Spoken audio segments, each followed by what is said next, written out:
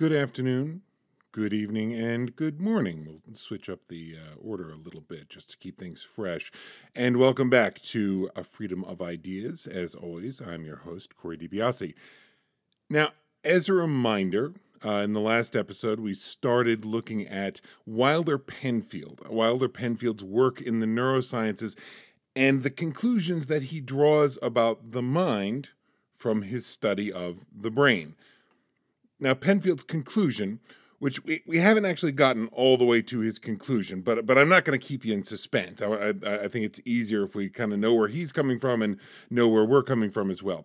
Penfield's conclusion is that the brain, the physical matter of the brain, ultimately cannot make the mind. That there has to be some other kind of stuff, and we've talked about this before. There has to be some other kind of stuff that kind of comes in and intercedes to make the whole thing work the way it should. So that takes all the basic computer mechanical functionality of the brain, complex and intricate and beautiful as it may be, that takes all that and gives it that special something that brings it all together and makes it capable of producing a mind. And he grounds his conclusions, again, as we talked about, but I want to be clear about this. He grounds his conclusions in his interpretation of his study in the neurosciences and in his, actual work in neurosurgery. And I think we tend to hear that, that we tend to hear this idea that, this guy is the father of modern neuroscience. And that's an impressive title. It might just be the title that I've given him, but I think it's a title that you could easily defend ascribing to him. But we hear that, we sort of amateur philosophy podcasters who are talking about chairs and early language users and tigers and shellfish. We hear this father of modern neuroscience. We hear neurosurgery. We hear this hard science talk, and we get a little bit intimidated. So of course he's right there in the brain. How much can we say if he's that close to what we're claiming is the root, or at least the platform on all of this sort of naturalistic explanation of the mind that we've been talking about? Well, he knows more about it than I do. Obviously, he knows more about it, I'm going to assume, than most of us here today. So what then? What kind of you ask then? What right do we have to question the work that he's doing? But I think the key to remember is that he is basing his conclusions about the mind that we will get to on his interpretation of his findings in neuroscience and neurosurgery, not on his direct work in neuroscience and neurosurgery. But we're going to get to that a bit. It's a fine line to toe, but I think it's, of course, very important. And when we get to this question of interpreting the data that he gives us, and then we do need to be a little bit careful. Of course, he has every right in the world to interpret his own work as he sees fit, and every work of science, every work of philosophy, every work, period, involves some degree of interpretation. There's no, to the best of my knowledge, you're not going to go out and find a scientific paper that says, here's this list of pure facts, and we're not going to apply anything like interpretation to them. That's not practical. So I'm not being critical of what Penfield is doing here. I'm just saying it's that fact that he is interpreting this data that gives us a little bit of a foothold to start asking some questions about what that interpretation implies. Because the funny thing about interpretations, if I can get back to a perennial favorite theme of the show, we tend not to make them based on pure objectivity, but from the perspective of a larger narrative of the understanding that we kind of already occupy. And all of that understanding, all this kind of story that in our mind, all the narrative in our minds, all, call it what you will, the intellectual framework in our minds, that all sort of frames out our observations from the start. So if we have certain presumptions about the mind, we're bringing those presumptions to the table before we've done any work whatsoever. We're observing with those presumptions in place. We're certainly interpreting with those assumptions and that framework in place. So, you want to put that differently. If we go back a couple episodes and recall the idea, this very simple summary that we gave of Frank Farrell's work, the idea that something like a story that was told about the mind in medieval Europe, that story was so pervasive and had so little competition at the time, and was sort of focused on exclusively over such a long period of time, that the fundamental dynamic of that story about the mind that was told in the Middle Ages in Europe continues to shape not only the way we, and here I got to say, by we, I mean those of us who are inheritors of that intellectual tradition.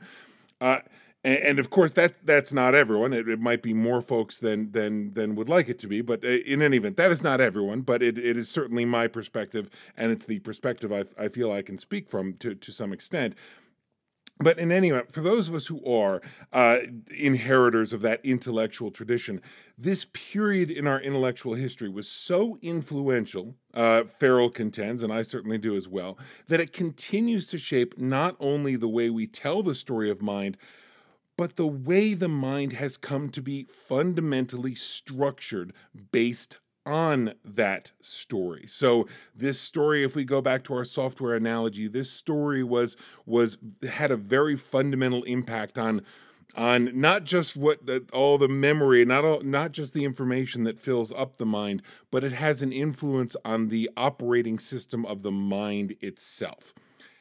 And I will further argue that Penfield himself is so rooted in that tradition and all the various assumptions that our famous medieval monks that they brought to the table, and this extremely influential theory that continues to be passed down to us to this day, that effectively he's only able to understand the evidence he sees based on those presumptions of the story that's come down to him.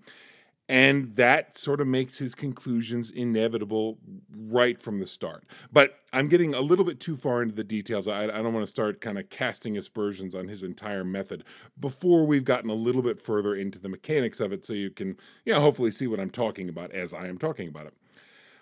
In any event, if you've been tuning in for the last few episodes, I hope some of this makes a little bit of sense. If not, hopefully no worries. We're going to proceed and hopefully get some clarity going as we move forward here. And I do try not to let my sort of detail control freak nature come out too much in this forum, but if it were up to me, and this is where the control freak comes in. If it were up to me, there'd be some kind of law where you simply had to listen to all of these episodes in order, starting with the very first one and going forward. And maybe, at various points, you'd have to take some kind of, a test or something, write an essay and number 2 pencil in a little blue book. But of course, that is not the case. And I think probably I could be talked into the idea that should not be the case. But, we'll set that to the side for the moment. All that said, I think it would at least be helpful. I hope that you'll have had a chance to have listened to last week's episode, which really sets the stage for all of our talk about Penfield. But of course, this is a podcast about freedom. So far be it from me. If you want to just dive right in, of course, you carry on exactly as you see fit. In any event, to summarize where we are, Penfield has been charting the mind and or the brain, and he does make a distinction between those two things that we'll get into. He's been charting the mind and the brain along a pretty specific division. On the one hand, there's this very mechanical, purely functional aspect that he calls the province of the brain. And this is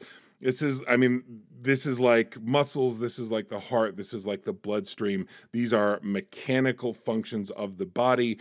Albeit, and he will certainly admit, fantastically more intricate than the workings of a muscle group or of the lungs or the heart. Nonetheless, that's what they are. They are biological computers. It's a biological machine.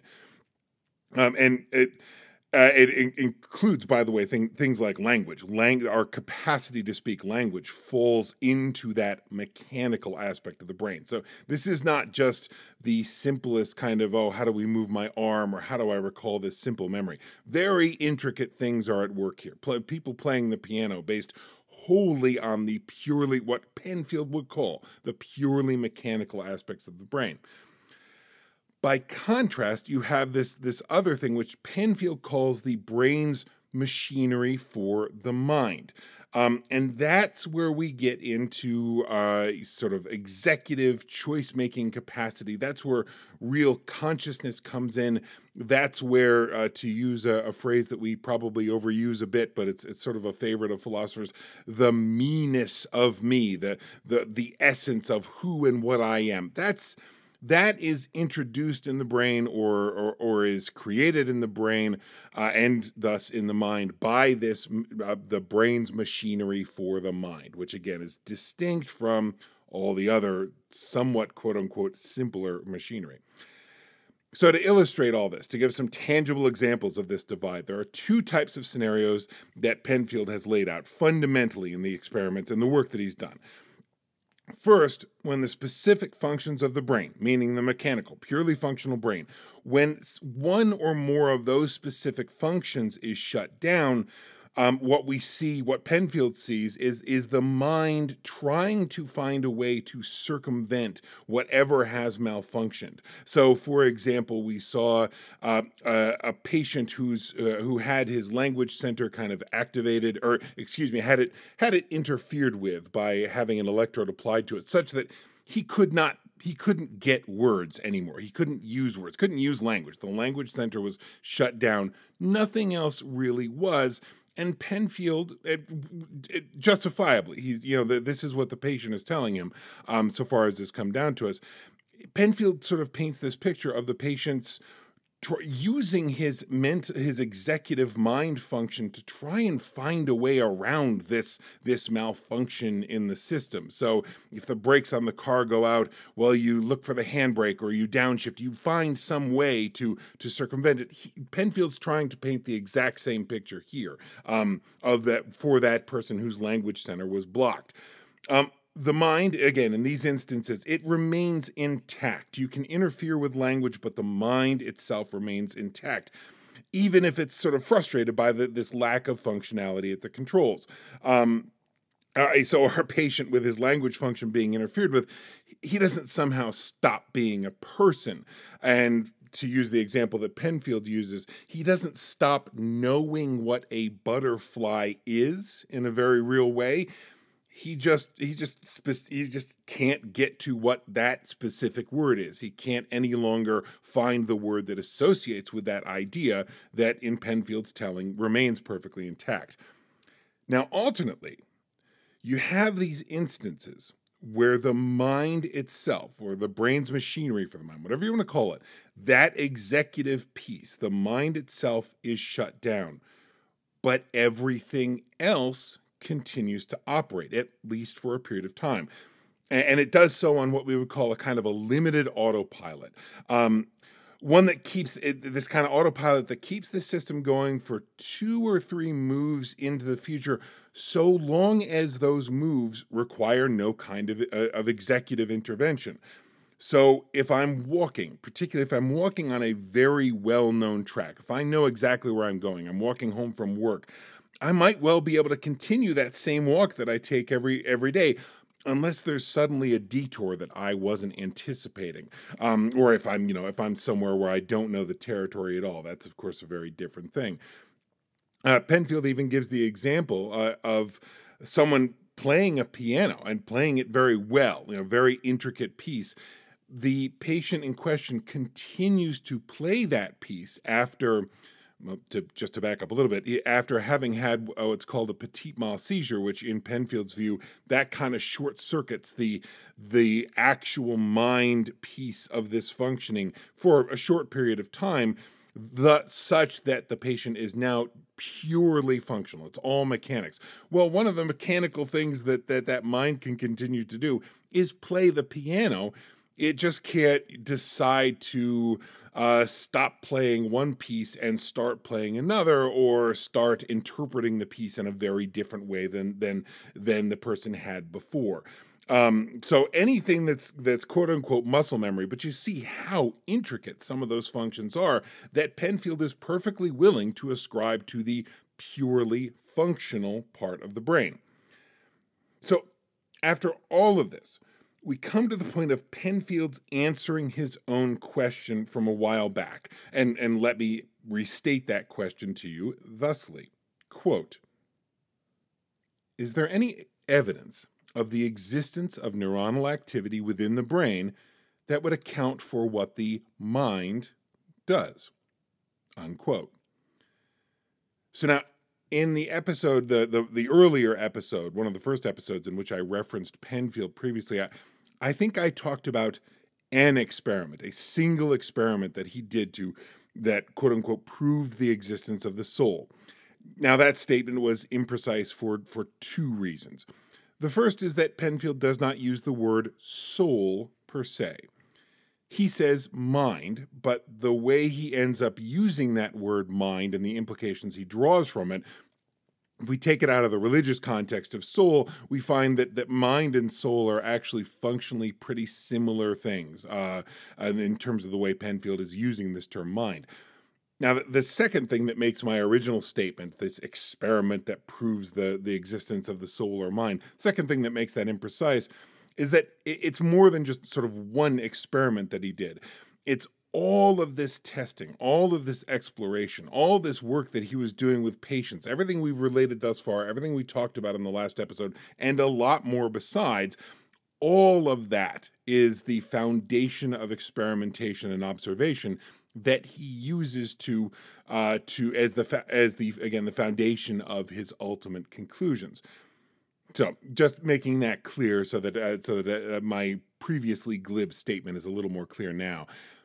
So, to answer his own question, Penfield first defines what he regards as the functions of mind. He keeps saying, so can the brain explain the mind? Well, let's at least define what mind is, define what it does. So he does so thusly, quote, it is what we have learned to call the mind that seems to focus attention. The mind is aware of what is going on. The mind reasons and makes new decisions. It understands. It acts as though endowed with an energy of its own. It can make decisions and put them into effect by calling upon various brain mechanisms. It does this by activating neuronal mechanisms. This, it seems, could only be brought about by an expenditure of energy. Unquote. Penfield talks now a bit about what exactly his work with an electrode can accomplish. So this has all been, everything we've been doing so far, everything Penfield's been doing, is a matter of essentially applying a live electrode to the exposed brain of a patient. So exactly what is he doing when he does that? He goes into a little bit of detail to explain it. And we'll remember that by applying an electrode to the exposed brain, that might reproduce sensations. It might recall chunks of memory, sometimes memories in just fantastic detail. It might cause a patient to move, physically move. It might cause a patient to vocalize, might cause a patient to swallow. But at no point, and Penfield points this out very explicitly, at no point does the application of an electrode cause the patient to feel that they have decided to do any of these things that they've done as a consequence of that electrode being applied. So all of these actions produced by the application of an electrode, they seem like, to the patient, they seem like they're coming from somewhere else. So let's hear Penfield on the specific idea. Quote, when I've caused a conscious patient to move his hand by applying an electrode to the motor cortex of one hemisphere, I've often asked him about it. Invariably, his response was, I didn't do that. You did that. When I caused him to vocalize, he said, I didn't make that sound. You pulled it out of me. And when I caused the record of the stream of consciousness to run again and so presented him with the record of his past experiences, He marveled that he should be conscious of the past as well as of the present simultaneously. He was astonished that it should come back to him so completely, with more detail than he could possibly recall voluntarily. He assumed at once that somehow the surgeon was responsible for this phenomenon, but he recognized the details as those of his own past experience. When one analyzes such a, quote, flashback, it is evident, as I have said above, that only those things to which he paid attention were preserved in this permanently facilitated record, unquote. Now, as a complete aside, I would like to propose that some ambitious dual major graduate student in neuroscience and literature, neuroscience and language, and presumably someone at McGill, a student at McGill, they would eat this stuff up at McGill. So if I have anyone listening in McGill, this is just take this idea and run with it. I think it'd be great. Send me a draft. I'd love to read it. Some graduate students should do an in-depth analysis on the importance of pronouns in the work of Wilder Penfield. Because here we are again. Patient tells us, quote, I did not move my arm. You, the guy with the electrode, you moved my arm. In the same way that if you and I were driving a car together and I reached over and I honked the horn, you wouldn't later tell the story and somehow assume that because it's your car and because you're driving that well, really you had honked the horn, right? You're who honks horns? Drivers honk horns. So ignore the fact that Corey reached over and honked the horn for you. It only just fits in with the identity that it must have been you honking the horn. And Penfield wants us to see a very similar kind of mechanism at work here. The mind, per se, it's a kind of an executive me, up, over, and above all of this extremely complex neuronal machinery of the brain. But again, it's very complex, but it's still just hyper complex machinery. When the system works the way it should, I, the me, the mind, the executive me, I manipulate the system exactly the way I manipulate a car. But then you get all this business with these electrodes. The fact that electrical stimulation can create a sensation or a complex memory or cause me to speak or keep me from speaking. All of that actually points to the fact that it's possible to hijack the system under certain circumstances and to take elements of the functioning away from, quote unquote, me, the me that normally controls it all. So Penfield with his electrode, and this is Penfield's interpretation, but it's very important. Penfield with his electrode is like me in the passenger seat of your car. I can honk the horn. Heck, maybe I can even take the wheel. I mean, I can probably wreak complete havoc in this driver-to-car mechanism and the way it's supposed to normally work. But of course, I cannot from the passenger seat. I can't completely take over all of the normal functioning involved in what we call driving. And I can also not do anything that will cause you, the driver, to identify yourself as the author of my random actions. Again, if I honk the horn, you don't somehow get tricked into thinking that you honked the horn just because, hey, it's your car, you're driving. Who else could have done it? It must be me since the horn is suddenly honking. But okay, I'm kind of getting into the point of trying to summarize Penfield's thesis, and rather than do that, let's hear it from the man himself. Now, as we get into this quote, we may wish to recall the discussion we had way back, not that far back, but it seems like a little while ago, about this religious perspective and how it allows us to bring two very different kinds of stuff, quote unquote stuff, to bear in explaining the human mind. This is what we set up as being fundamentally opposed to my preference, which is a naturalistic explanation wherein you only get one kind of stuff. So just be bearing that in mind for a second here, as I think we've already started to reference. Quote, let us consider what light our positive neurophysiological evidence can throw on the nature of man's being. If there's only one fundamental element in man's being, the neuronal action within the brain must therefore account for all that the mind does.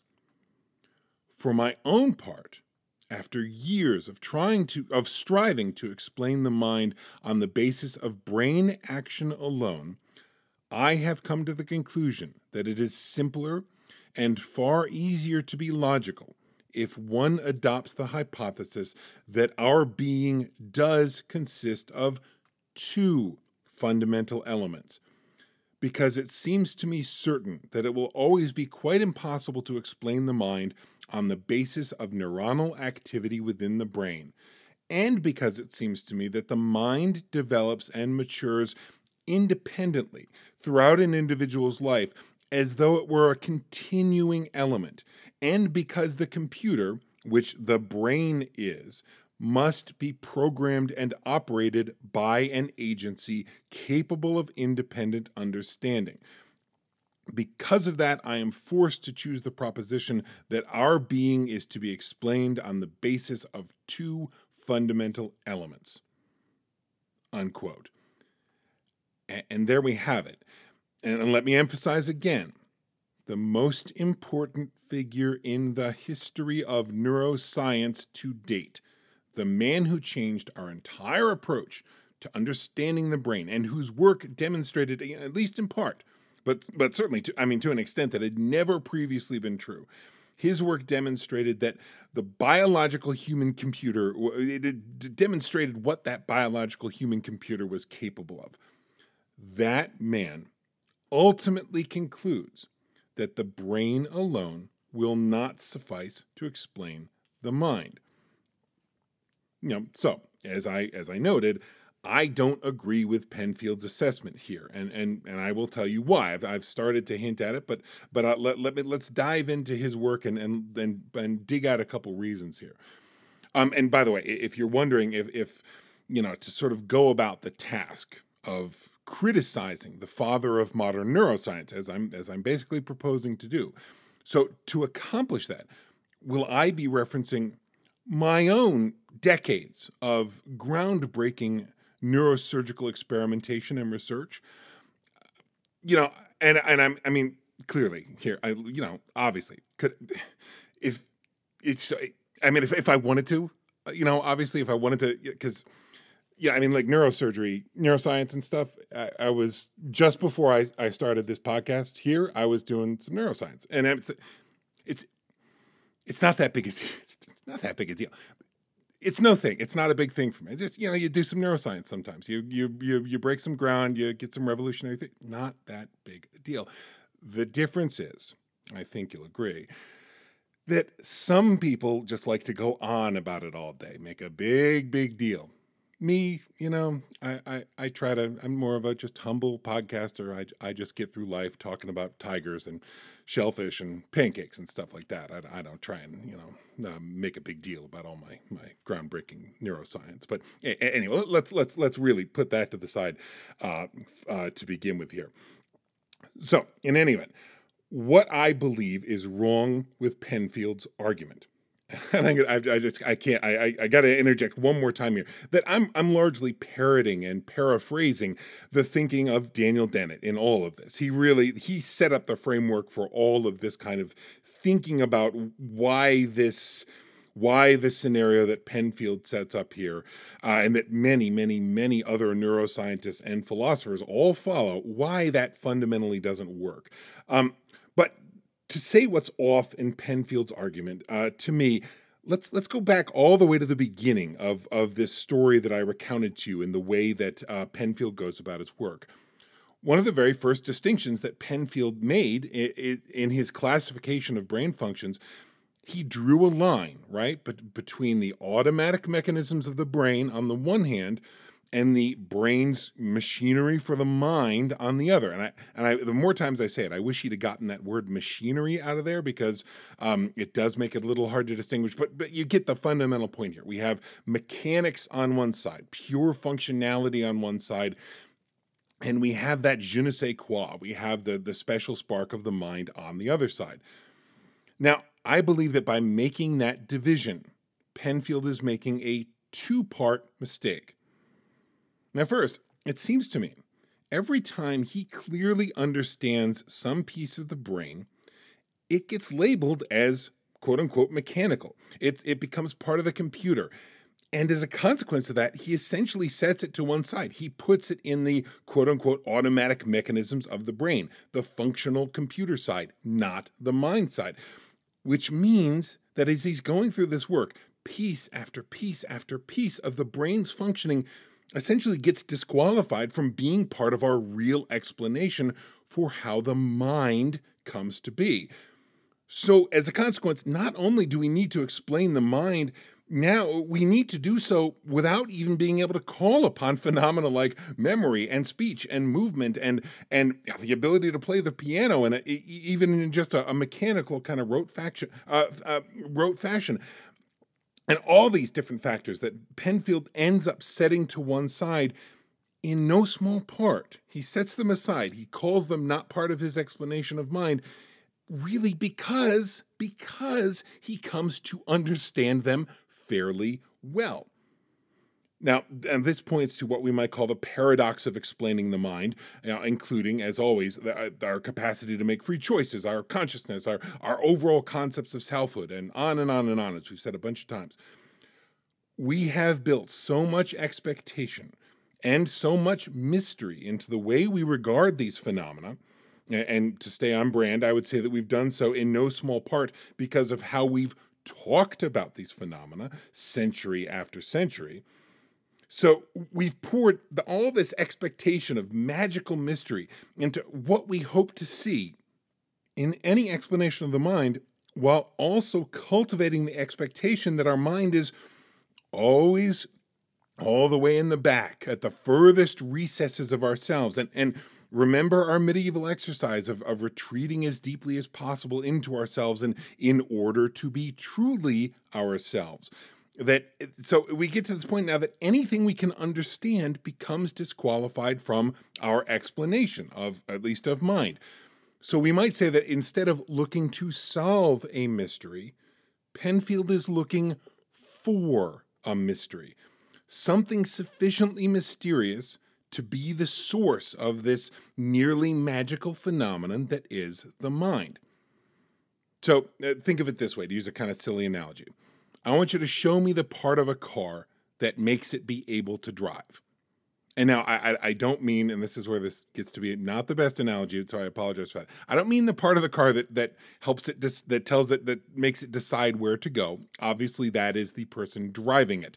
And that immediately puts us into the dynamic that Penfield is arguing is exactly the way the mind works, that you have a fundamentally other substance coming in, i.e. the person, the different substance comes into the car and suddenly it has executive function. I'm not talking about that, but just recognizing how it does make the analogy a little suspect. I just want to know what makes it so that a car goes out on the road and drives around. Show me that part of the car. What is it that does that? Well, maybe the first thing you point to is the engine. And fine, sure, I get that the engine is important, but all that does is really, makes it so the wheels can turn. And by the way, I should say, I've seen engines, working engines, functioning engines outside of cars, and they don't drive at all. They make a lot of noise, but really they just kind of hang there, sounding angry. So I want to know what makes the car be able to drive. And of course, you can go through piece by piece, each piece of the car, and I can tell you in response to that each time why I get that. Of course, that piece is important. Of course, the tires are important. Of course, this is important. Of course, that is important. But it doesn't answer my broad, somewhat vague question of how is it that the car is able to drive. Now, in that silly analogy, perhaps you see the problem with this, that this entire way of thinking creates. We've created an explanatory bar that is both very high, but fundamentally quite vague. So we're not looking to solve a mystery. We're looking to find something sufficiently mysterious to match what our vanity tells us must be the source of that good old magical me, the special meanness of me, and the innermost point of my consciousness. So if I'm going through a list of all my car parts and crossing them off as possible answers to my question, well, pretty soon there's not going to be anything left in my explanatory toolbox to understand how a car operates in the first place. To put differently, every time we understand a piece of the puzzle, every time we understand what it does, the simple fact that we understand it makes it too mundane to possibly be part of our explanation for the mind, which means, of course, that I can't use anything that I actually understand. So if I can't use anything that I actually understand, of course, I'm going to be left with no choice but to call upon some mysterious external force. So if we use it with the car analogy, I've got, it can't be tires, it can't be the engine, it can't be the axle, it can't be any of these things. So, well, I guess then it's got to be what? The spirit of the highway, or Phantom 309, or whatever else you want to call it. But I'm going to need something like that, something else brought in from the outside to explain how the car operates, because I've essentially taken everything else that's actually in the car out of contention. And there's another analogy. I think this is Gilbert Ryle. He goes through this whole thing about, someone comes and asks him, I need you to show me the university. So Gilbert Ryle takes him and says, "Oh, here's the center of the university. This is the main hall of the university." Well, no, I didn't ask about the main hall. I want the university. So they go to the student center, and they go to the dining hall, and they go to the dormitories and the classrooms. And of course, time and time again, the person says, "No, you're not answering my question. I want to see the university. All you're doing is showing me these silly pieces." So it's fundamentally a kind of forest for the trees analogy of a mistake that we make in terms of what we're expecting from these kinds of explanation. But silly analogies aside, what does this remind us of? This process of crossing off pieces of the brain's function in order to get at what the real mind is, quote unquote, the real mind. And I think probably you get a cue. Every time I start talking about quote unquote, you probably know the direction I'm going in, right? But bear with me here. To me, here again, this is our medieval monks all over again. Now, the motivations are very different here, of course, right? Our monks, they wanted to flee from all things external, all things bodily and physical and potentially sinful, and they wanted to retreat back into the recesses of the pure soul, so as to be as close to God and as close to our true selves, untainted by sin, as close to our true selves as we could possibly be. Penfield's impulse, like I say, and I gotta say, I'm being extremely glib here. I don't know that Penfield would agree with the way I'm characterizing this at all, but I really do believe it's a justifiable characterization based on what we're reading here. Penfield's doing a much more modern version, but he's still accomplishing fundamentally the same thing. He's retreating from what is understandable because we believe the mind must be a mystery, as I say. So if you want to find the part of me that makes quote unquote real choices, well, okay, fine. Got to retreat backward from just the language center. All that does is make language. And we can see a brain a mind rather, trying to operate and making real choices in the absence of the language center. We saw it with the person trying to get at that word butterfly. So it can't be that.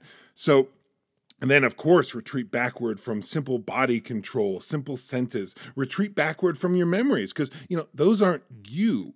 Your memories are not you. They're just some kind of stuff that the real you picked up along the way. So go back past anything that is just mechanical and understandable. Go back past anything just mechanical, and only there will you find the real you. Oh, and, of course, by the way, now that you've found the real you, you've gone back into the recesses of your selfhood, and you found the real you, not the language part, not the memory part, not the motion part, not the breathing part, none of that stupid stuff. That's obviously not you. The real you that's shorn all of those silly details. Well, since of course we've decided that every identifiable function of the brain that we've actually come to the point of understanding, since all of that is not part of the real me, well, obviously then it can't be part of an explanation of the mind. So now we essentially have nothing left in our explanatory toolkit. So funnily enough, we're actually going to need to get a totally different substance in here so that we, and maybe it's a substance that we can't see. Maybe it's a substance we can't measure. Maybe it's a substance we can't imagine. Maybe it's a substance that really we don't know what it does in any fundamental way. But all that aside, we need that because look, we've got nothing else. The cupboard is bare. We've thrown away all the food, and now we're hungry. So we need to get this explanation. One more silly analogy. I think of the sort of the prima donna in her dressing room. And I should say his or her dressing room because having spent some time in the theater, I don't think prima donna is in any way a sex specific identification. But the very vain actor in their dressing room, and they've gone through this entire rack of clothing. Oh, this is terrible. This costume will never work for this, and they're throwing them one after the other. All these costumes getting thrown on the floor, and then when all of it is done, they get even angrier because look, you're not even giving. I'm supposed to go on stage in 15 minutes, and you've not even given me a costume to wear. That's the kind of cyclical irrationality that I think is fundamentally at work here. So, what was the question I asked a few episodes back? What if I'd been born as a totally different person in a totally different place with totally different circumstances, totally different everything, totally different language, the whole thing? What if only that central perceiving spark that is me, the most recessed part of me, quote unquote, had been taken out of what I think I am now and dropped into someone else's life and body and language and memory and entire, it dropped into the details of someone else's existence entirely. Well, now we kind of agree that doesn't make a lot of rigorous sense, but if I'm reading Penfield correctly here, if we follow what he's thinking, Penfield would have to agree that, at least a theoretical possibility that kind of question could be sensible, that it has to make some kind of rigorous sense, because that's fundamentally what he's telling us, that back behind every detail, there is some function of real me, the actual thing that's back there that is perfectly sensible, absent all of these other details. But for all of that, what I'm arguing, as I said above, I'm arguing fundamentally that Penfield's narrative, for all that it's based on the hard sciences, for all that he's using very hard science and presumably mostly valid science. Of course, there have been innovations aplenty in neuroscience, but fundamentally, we can say he's doing rigorous, hard scientific work, but the interpretation of that work that he's giving us, his narrative that he creates, well, that narrative echoes the same narrative from the Middle Ages that we heard from our monks, sort of looking for that endlessly mysterious and inwardly recessed notion of selfhood and of the mind. And it's that narrative. It is the expectations of that narrative, the structure of that narrative, the way that narrative not only structures how we describe the mind, but structures the mind itself for all intents and purposes. It's that narrative that's going to make it so that no new innovation in our understanding of the brain will possibly be enough for certain thinkers to believe that what's happening in that brain function could possibly account for the mind, i.e., who and what we are, how we make choices, consciousness, freedom, our famous me-ness of me, the special, unique, magical, unprecedented, and blah, blah, blah, blah, blah. Need I say, the somewhat vanity-infused phenomena of the fact that I am me, and I do and think and say and choose all these things I do and think and choose and say. And don't kid yourself. This is not just about me. This, of course, this is about the fact that you are you and that everybody's everybody. The way that narrative is structured is going to keep even a neuroscientist, a hard scientist of Wilder Penfield's caliber, it's going to keep him from ever feeling that this problem is solvable with the tools that he has at hand. And this, to me, points to a final mistake that Penfield makes, and that I think we all make when we start correlating neuroscience with the working of the mind.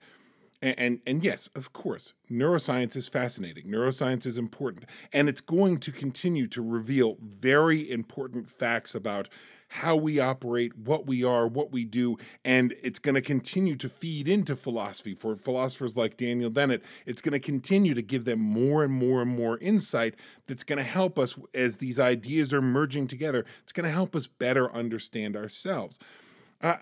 But we do have to remember, like we said at the very start of the show, we can be naturalists and still contend that the brain is fundamentally just hardware. And to use an analogy that comes with some, Turing-esque implications, people are not just hardware. We, of course, are also software. So, remember, our memes, our language, all that good and often obscuring stuff that we've been talking about over the course of episode after episode after episode, which, again, it doesn't mean that understanding the brain is sort of pointless. Like, just neuroscience is never going to help us understand anything about the mind. Well, no, of course it's going to help us understand things. It just can't do so completely in the abstract, completely drawn away from the actual nature of how we exist in the world. So to summarize, as we move this toward a close here, it's the fact of this narrative and the way it has influenced Penfield that I would argue it puts us right back where we've been, and where this kind of crossroads we keep finding ourselves at over these last few shows that we've been doing. And I believe I've made my point about why I don't buy this notion of this deeply inward self. But I've shared this work, this Penfield's work, and a sort of recounting of his work for a couple reasons. First of all, I did want to give you another argument that is somewhat more contemporary, and which, by the way, is still very much, many thinkers are still using this kind of argumentation today. Many people would say that, no, podcaster, on your whatever seventh, eighth episode, no, you do not have the qualifications to criticize a scientist and a thinker of the caliber of Wilder Penfield just yet. So slow your roll, and let's take his work at face value. And so his is a representation of a very real piece of the debate that continues to go on. And I wanted to give it its due because obviously, Wilder Penfield deserves to have his due. And I think we can look at all these different things that he's told us about, and we can continue to look at all this new neuroscientific evidence and learn a lot from it. We just need to be careful about what these narratives, the structure of the software of mind, the way it's been structured by all this time, all this thinking, what that has ended up doing, sort of tilting our own perspective on these different things. But more to the point, if you're with me on this, more or less, if you more or less agree with the kind of perspective that I'm giving on this, the conception of mind that I'm peddling here, of course, I wanted to really show you in what I consider pretty tangible terms how deeply ingrained and influential this perspective is. This narrative from the Middle Ages, and arguably from even before that, with thinkers like Plato and others like him, how influential that narrative is, and how it is influential in a way that we just can't really keep track of. It is it's rooted into our most fundamental assumptions about ourselves. It's rooted into the structure of what our mind, the software of our mind, has become. And so, lo and behold, when we send that structured mind out into the world seeking for answers to these questions, well, it's going to look for answers that fit into the structure that's already established. The operating system, as it were, predisposes it to fit very well with new ideas, new programs, new memes that operate on fundamentally these same assumptions, and all that's going to happen in deep down in the programming language. It's not anything that I, as the end user of my own mind, it's not anything that I'm going to see. It's just all operating there beneath the veil, deep down in the programming. So again, this idea that the real mind, sort of back behind the workings of the brain, providing us with our real consciousness, our real selves, and of course our real ability to make choices, our real free will, In essence, I'd argue that the conception of mind that we've cultivated in our long history of talking about minds and talking about souls and talking about choice and consciousness and all the rest, that conception of mind and the shape of mind that it creates is so pervasive as to influence even a neuroscientist at work as he's going about fashioning a theory for how the brain can or cannot make a mind. So, next time, at long last, we're going to take all these various pieces that we've been talking about over the last few episodes that we've really been positioning as challenges primarily. We're going to take all those different pieces and we're going to try and flip the script. We're going to try and use those challenges and what they tell us to create something like a positive, viable explanation for how all of this works. Now, as you've likely noticed in all of our discussions so far, it's whenever a philosopher or even a podcaster fan of philosophy, to crib a phrase, if you don't mind, it's whenever we go from observing challenges to suggesting solutions that things do tend to go astray. But hey, you know what? Might as well throw our hats in the ring, see how that works out, see what happens. So, as always, thank you very much for listening, and I will talk to you soon. I'm looking forward to it.